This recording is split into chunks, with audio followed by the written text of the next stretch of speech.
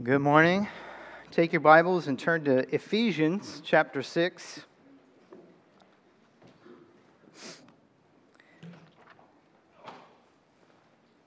Ephesians chapter 6.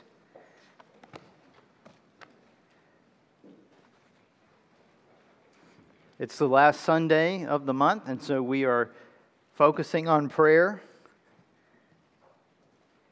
And this morning I want to talk to you about prayer and spiritual warfare. Prayer and spiritual warfare. We're going to look at one verse of Scripture, Ephesians chapter 6, verse 18. And I'd like to pray for our time together. Let's pray together. Father, we thank you for the songs that have ministered to our spirits. We thank you for the reminders from the truth of your word, God, that everything that we hope for and every hope we have is because you are gracious to us in Jesus Christ. Lord, as we study a passage that's familiar to many of us, God, I pray that you would help me to communicate the burden of the message that you've given and how spiritual warfare is, yes, very real, and yes, there is armor that is available to us. But God, to see how this text of Scripture is actually something that puts our spirits and our hearts at rest. God, how a passage like the one we're going to study this morning brings so much rest and relief to our hearts and our souls, Lord. I pray that we would leave here refreshed, not because of any other reason than we know who Jesus is, what He's done for us, and how that is freely, kindly, and graciously given and shared with us because you love us. It's in Jesus' name we pray. Amen. Amen. In his poem entitled The Woodpile, Robert Frost describes a walk in a swamp that had frozen over in winter. And so all the leaves have fallen and you could take a walk through the woods much more easily than when it's green and overgrown and you're having to fight your way through. But he's in the woods and he's walked far enough, he says, I don't know where I am, but I just know that I'm far from home. And he happens upon a pile of wood in the middle of nowhere. Now, this isn't just a pile of wood that just fell together somehow. This is wood that has been chopped and quartered and stacked against a tree, and a stake was put down. And it was obvious that someone had gone through a lot of work to chop the wood and make this wood pile to be used in a fireplace or in a campfire. But Frost talks about how it's so obvious that it had been sitting there for so long. It had a growth, kind of like a kudzu, that had grown and wrapped around it and bundled it, he says. It's obvious it's been sitting there for a while. And he has these lines towards the end of the poem where he says this: I thought that only someone who lived in turning to fresh tasks could so forget his handiwork on which he spent himself, the labor of his axe, and leave it there, far from a useful fireplace, to warm the frozen swamp as best it could with the slow, smokeless burning of decay. And I think Frost's whole point is that there is this great potential in that wood pile. And he marvels that someone could forget something that has so much potential, that he has spent so much labor, that only someone who's always constantly looking for the new thing, the next thing that interests them could forget about it. This line, I thought that only someone who lived in turning to fresh tasks could so forget this great resource. That's a line that strikes me as applicable to many in churches today. We are so quick to look for another resource, for another Bible study, for another show that we watch that will help us to grow in our faith. We want the next fresh thing. We're constantly turning to fresh tasks. Now, all those things are good. Bible studies, podcasts, YouTube channels, those are all well and good, but often we as Christians neglect the greatest resource we have in the Christian life, but especially in spiritual warfare. And we neglect this great woodpile to our detriment, to our to our coldness, to our chill. If you feel like your Christian life is cold, perhaps it is because you've neglected this great wood pile that is available to you, and that wood pile is obviously prayer. Oh, how often we neglect the benefits and the blessings of prayer. So I want us to look at what Paul says about prayer in the context of spiritual warfare. But before we dive in really to verse 18 and what verse 18 says, I want us to understand two things about the context that verse 18 occurs. Okay? So there are two, we might say, preambles to the main idea this morning. Two truths that I feel like you need to understand before we talk about the main idea. Number one is prayer is a key component to spiritual warfare. Prayer is a key component to spiritual warfare. We know this from several ways, and we'll get to that. But notice in verse 14, Paul says, "Stand, therefore, with the truth like a belt around your waist." That's one command he gives. Look at verse 17. "Take the helmet of salvation." If you go back to verse 10, he says, "Be strengthened." Verse 11, "Put on." So he's giving these commands for spiritual warfare, things that we are to do. And then he gets to verse 18 saying, "Pray at all times." So the context of Paul's demands begins all the way back in verse 10, and they're sprinkled throughout. But then he concludes with this pray at all times. He concludes with prayer. So notice in verse 14, he says, "Stand," and then he says, "Therefore," and then he proceeds to tell us how to stand. So Paul outlines the nature of this battle, this spiritual battle that we're in verses 10 through 14. But then he tells us what are we to do. At the very least, he gives us these commands, and he concludes what I would think is the most important. He says we must pray. Prayer is a key component for spiritual warfare, both for you as an individual and for us as a church. Prayer is a key component. You say, what's the difference? Why does it matter? Why does prayer matter so much? Why does Paul give an emphasis on it? Well, notice you come to the part where they have all the armor, and perhaps you look and there's a... You think that Paul is just kind of tacking it on at the end, but notice when he talks about the armor, he talks about them. For instance, look at verse 17. Take the helmet of salvation and the sword of the Spirit, which is the word of God. That's it, right? That's a fairly short explanation. But look at the difference between that and verse 18. There's a comprehensiveness. He talks more about it. He says, look how comprehensive. Pray at all times in the Spirit with every prayer and request, and stay alert with all perseverance and intercession for all the saints. So Paul is emphasizing prayer here. So why is prayer so important in spiritual warfare? Well, I want you to think about, you've gone to visit a medieval castle. You're walking around and you're kind of walking through this museum, and you come down this hallway where you see a long line of armor on the wall. Now, when you start looking at that armor, and you can tell it's obviously on a mannequin, correct?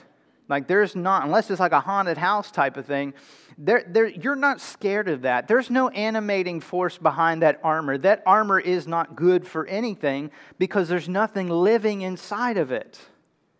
When we think about prayer, prayer is the animating power. Prayer is what gives us life. It's what helps us to fill in and flesh out the armor of God. It's prayer is the difference between armor on a mannequin and armor on a warrior. What good is a sword if there's no life to lift it? What good is a shield if there's no strength to wield it? So prayer is foundational for the effective deployment of all the armor and weapons that Paul talks about. That's why prayer is a chief component.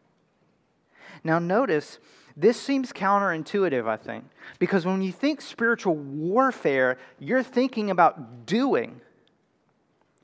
Paul says it primarily starts with being. The battle in spiritual warfare does not start with what you do, it starts with who you are. Spiritual warfare is just as much as about being in God's Word, being in God's presence in prayer, and God's Word being in us.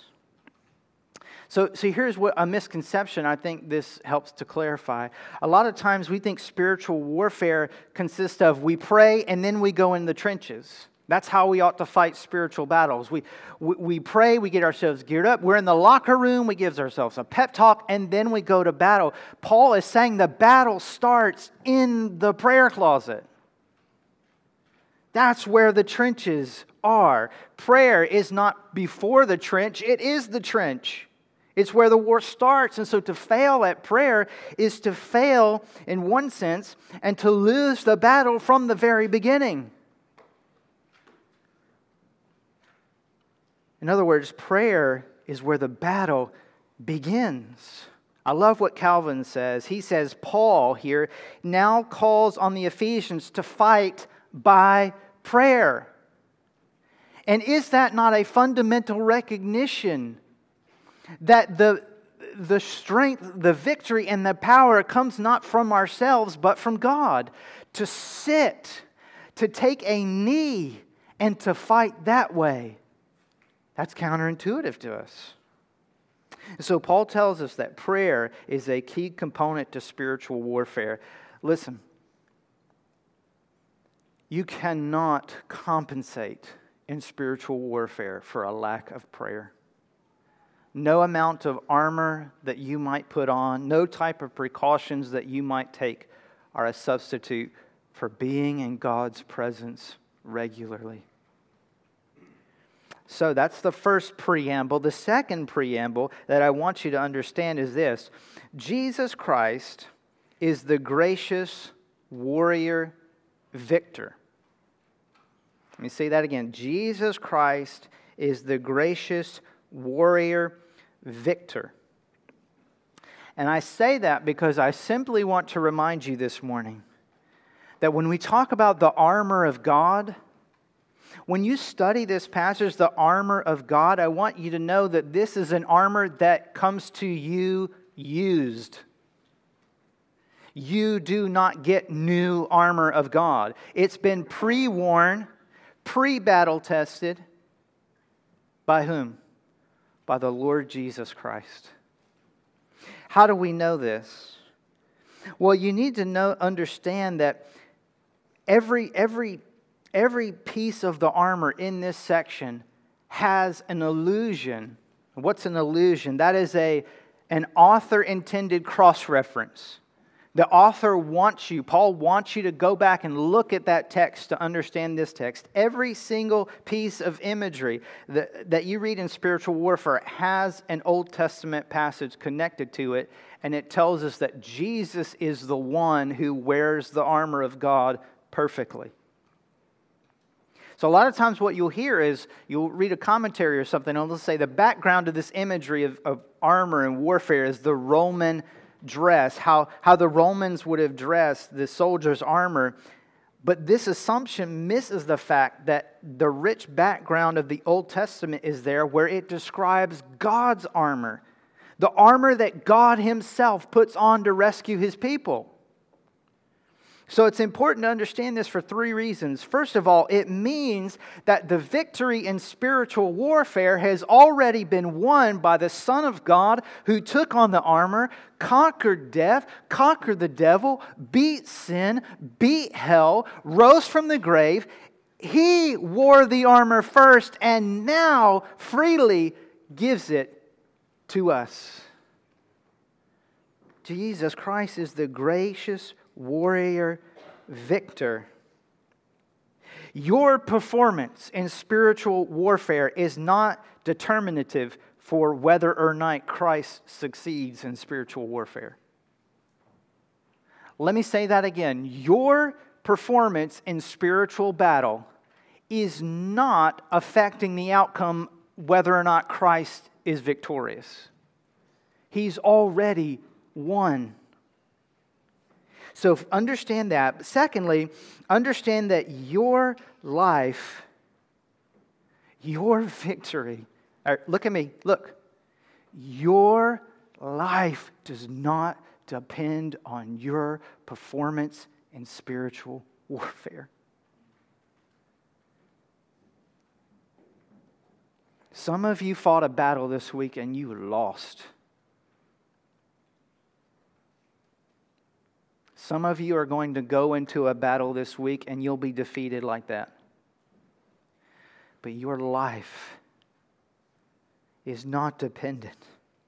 Your salvation is not dependent on how well you wield the sword and the shield. Christ has already won.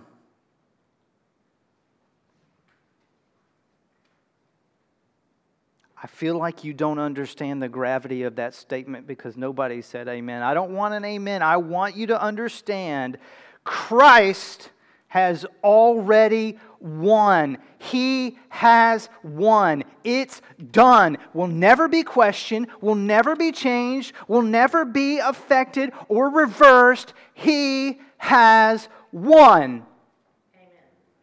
You, believer, have been saved. It's important that we understand this because Christ has accomplished the victory in the armor, dressed in the armor of God. He has bought us. He has saved us. He has purchased us. He died on the cross for our sins that we might be reconciled back to God.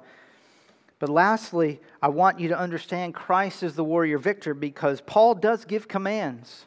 But what I want you to understand is these commands come after Ephesians 1-3 that talk all about how God chose us, God loved us, God predestined us. We were dead in our sins and trespasses, but God, being rich in mercy and love, made us alive with Christ and raised us and seated us with Him in the heavenly places, that we have been saved by grace through faith. We cannot do anything to save ourselves. So yes, there are commands here, but these are commands that come after we remember God has graciously, lovingly, wonderfully, kindly saved us. These commands to put on the armor of God, to stand, to pray, these come from a heart that is full of gratitude for everything that Jesus Christ has done for us. God's kindness and mercy to us in Christ are the backdrop against which we read verse 18 and the whole passage about spiritual warfare. So understand this.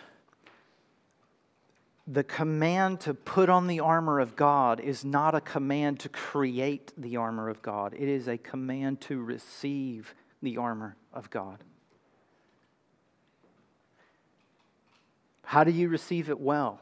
How do you even receive it? I feel like I just heard a message or there was a sermon about how does all that good stuff get from heaven. What was the answer? Does anybody remember? Faith. Thank you. Faith. And how do we express that faith? By prayer. So, because prayer is the chief weapon believers have in spiritual warfare, it's the key component, and because Jesus is the gracious warrior victor, now let's talk about the main idea for this morning. I hope if you remember nothing else, it's this: believers should pursue consistent, Spirit-led, alert, persevering, and interceding lives of prayer. You got all that in the first time, right? No? Okay. If you remember nothing else, believers should pursue consistent, Spirit-led, alert, persevering, and interceding lives of prayer. And because this is an exposition of Scripture, if you can't remember all that, just read verse 18. Look at what it says. I want to look at the facets of this passage. He says, first of all, pray at all times with every prayer and request.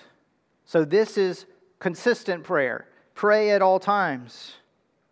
And this has been a repeated teaching throughout the year that we are called to have a lifestyle, a habit of prayer. I hope you've seen the importance of a life of prayer as we've talked about it. But the reason we can pray at all times is that there are all kinds of needs that we face and others face that need prayer.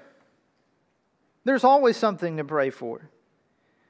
Prayers should not be reserved only for certain occasions, but they should be a constant activity in our lives. Prayers should be as varied as their subject matter and as the circumstances of life itself. So when Paul says pray at all times, he's thinking about all the ways and all the reasons, all the situations that might elicit prayer from us.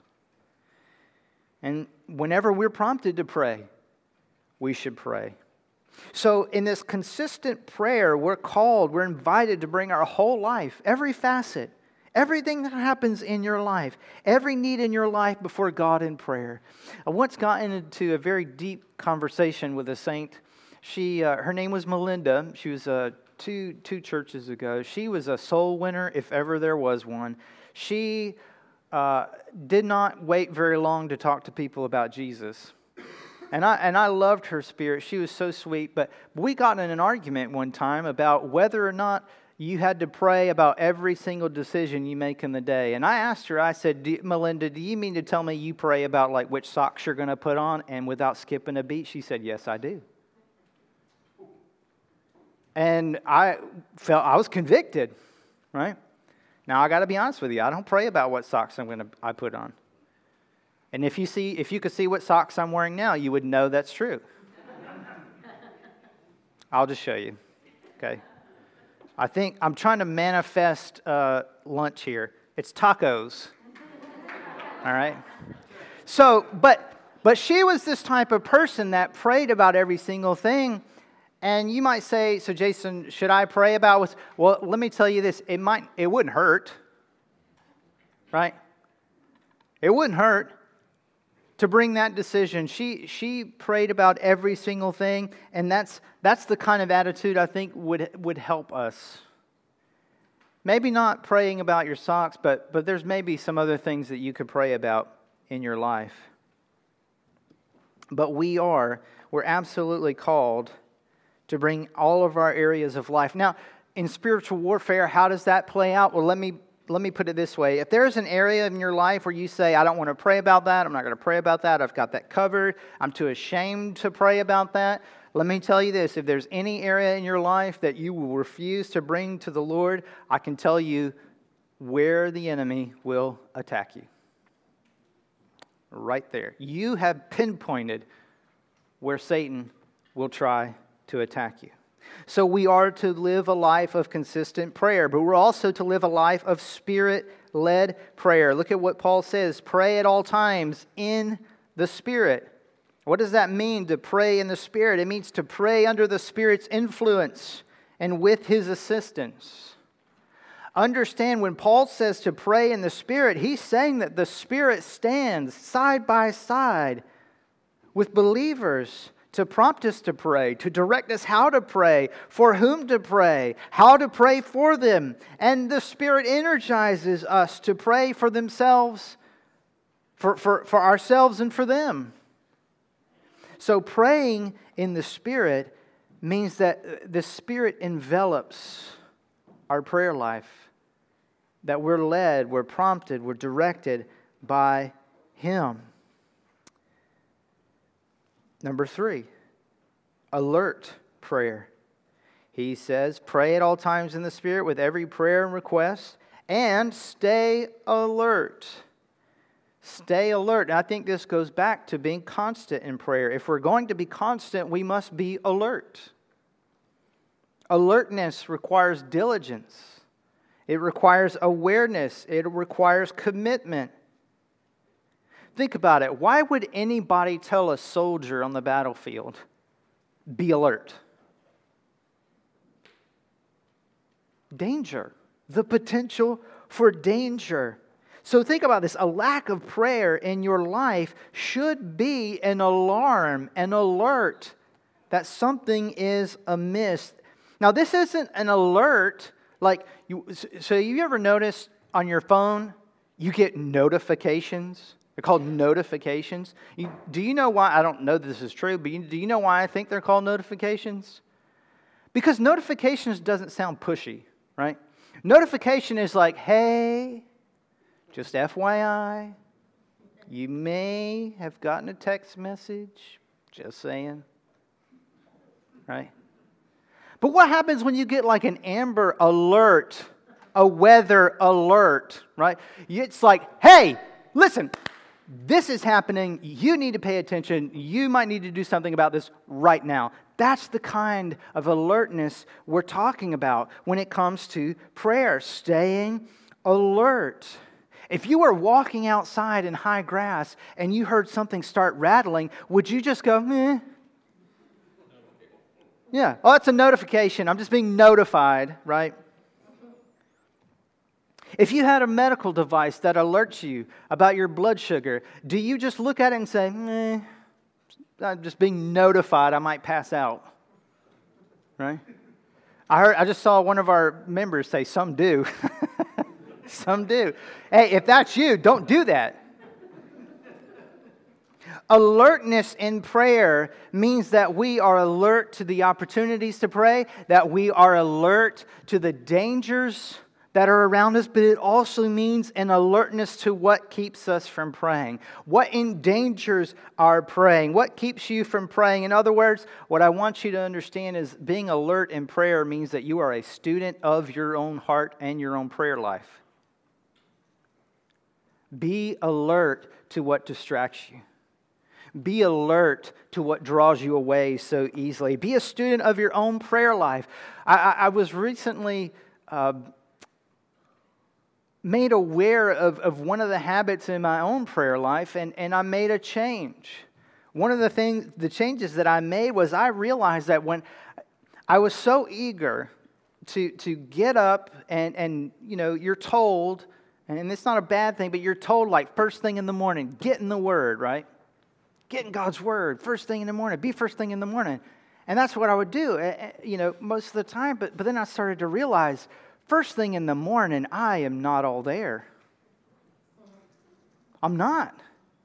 So what I did was I started thinking about what's something I could read, something that's edifying, that's good, that'll kind of get my mental juices flowing. And so now what I do is I get up and I'll read something. And that kind of wakes me up, have some coffee. And now that I'm alert, I transition into reading my Bible. Being a student of my prayer life has improved my prayer life. And I would encourage you to do the same. Not just be a student of your prayer life, but a student of your own heart. You know what tempts you more easily. You know what sins your heart is more predisposed to commit. Being alert to these raises our alertness in prayer. So, be alert in prayer. But then we are to pray with all perseverance. And I think this is important because the opposite of alertness is dullness, sluggishness, wandering, apathy. And if that describes your prayer life, you might be in very real danger. But the flip side is with perseverance and intercession. Paul says we are to pray with perseverance. We are to see to it that we persevere, that we're patient in prayer, that we wait on and endure in prayer. I think it's obvious that one of the reasons Paul tells us to persevere in prayer is because we don't. That's not our natural inclination. We are so impatient, we are so short-sighted, we're so creaturely in our understanding of time and the working and timing of God's ways. But Paul says we are to pray with all perseverance. Number 5. So, we are to be a consistent prayer, Spirit-led, alert, persevering, lastly, interceding. Not only are we to stay alert with perseverance, but with intercession. So you might, let's just assume that you ran out of things to pray for yourself. That does not mean, therefore, that prayer has been completed, because there's the needs of your brothers and sisters in Christ. Paul says, understand, there's never nothing to pray about when it comes to a believer's prayer life. Never. There's never a blank slate. There's never nothing to pray about. Part of warfare is not just surviving the battle, but seeing to it that your brothers and sisters survive as well. Part of spiritual warfare is not only praying for your needs, but for their needs, especially in spiritual warfare. It's important that you pray for your church. Pray for me. Pray for my family. Pray for my children. Pray for your elders and our deacons and their families. Pray for our Sunday school teachers, our nursery volunteers, our small group leaders. Pray for the children you see sitting in the room right here. Pray for their souls, for their hearts and their minds. Christian, be alert and persevere in praying for your brothers and sisters. Persevere in praying and be consistent in praying for those who are sitting beside you, behind you, and in front of you.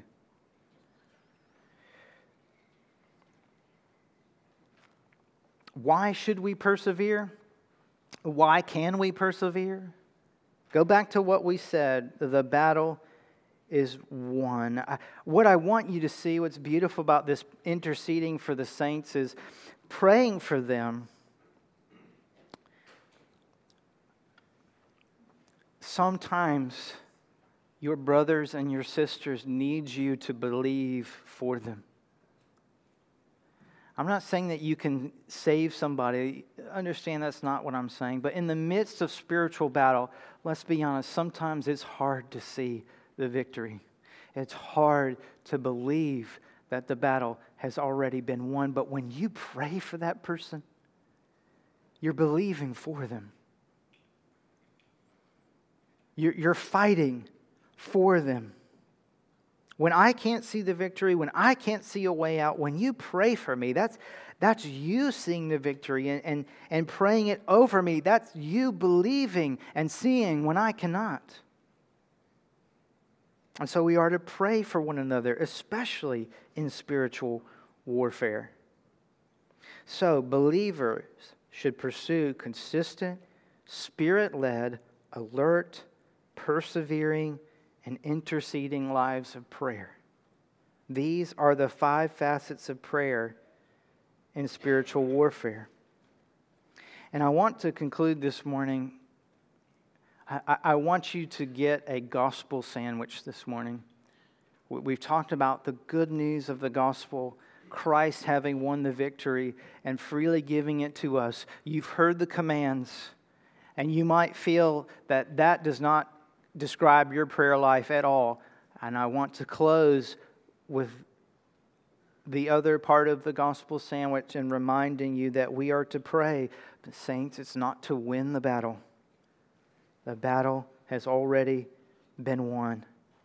Remember, Jesus Christ is the triumphant warrior over Satan, death, sin, and through His faithfulness and righteousness, His victory is now credited to us as if it were our own.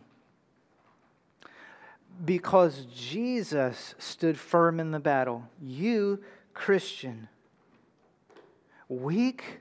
I love that line that we sang, what was it? I am weak. Help me out here. I am weak, the last song we sang, I'm tired, I'm weak, I'm worn. Have you ever felt that way? You feel that way today? I'm tired, I'm weak, I'm worn. Christian, because Jesus stood firm in the battle, weak, fearful, and unprepared as we so often are, we too will ultimately stand. By faith, His righteousness becomes ours. And in Christ we have a shield of refuge in God who will never leave us nor forsake us.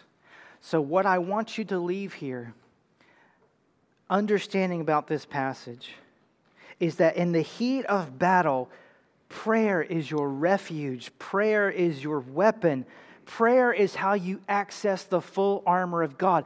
Understand, if you don't get this, understand how incredibly cruel it is for God to say this, for Paul to say this. Imagine you're in the midst of a battle. You've been, like a physical battle. You've been fighting for your life. You're beaten. You're bloodied. You're bruised. You have no more strength. And then someone comes to you and says, put on all this armor. Have the strength to do it. Dig deep within yourself and fight some more. Versus, you're weak, you're tired, you're worn. And someone comes and says, we've already won. Fight just a little bit longer. Here's my strength. And if you want all my armor that will bring you safely home, here it is. Do you see the difference? Do you see how prayer is how we don't create the armor of God? It's how we're clothed in the armor of God. Now I know it says put on the armor of God. It says, verse 11, put on the full armor of God. That is a command, but how?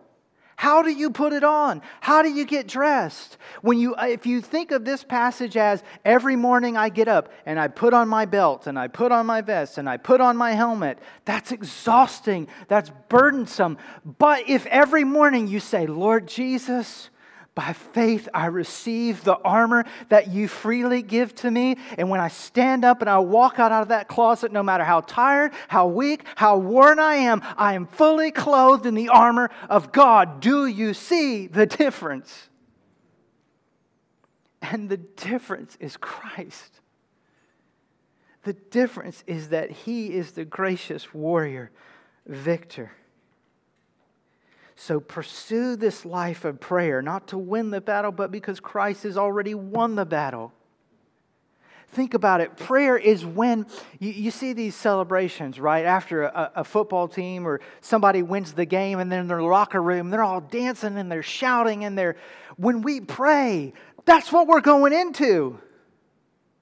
We're not going into the locker room where everybody's like, we're down 70-0, right? No, we go into the one where they're partying because they've already won. Prayer is where we plug in and we download again the good news that Jesus Christ was crucified for sinners, that He took our sins on the cross, buried them in the grave, and rose again. Prayer is where we're reminded that He opened a way for us. So in the heat of spiritual battle, pray. Pray and receive, be clothed in the armor of God that Jesus Christ freely gives you. As we come to a time of response, this is a chance for you to respond as the Lord leads. Maybe you've been convicted over your life of prayer. Understand what we have sang about and what you've heard this morning is that there is forgiveness.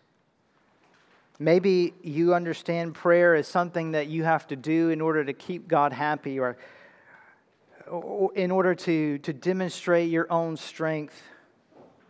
Paul says in verse 10, be strengthened by the Lord and by His vast strength.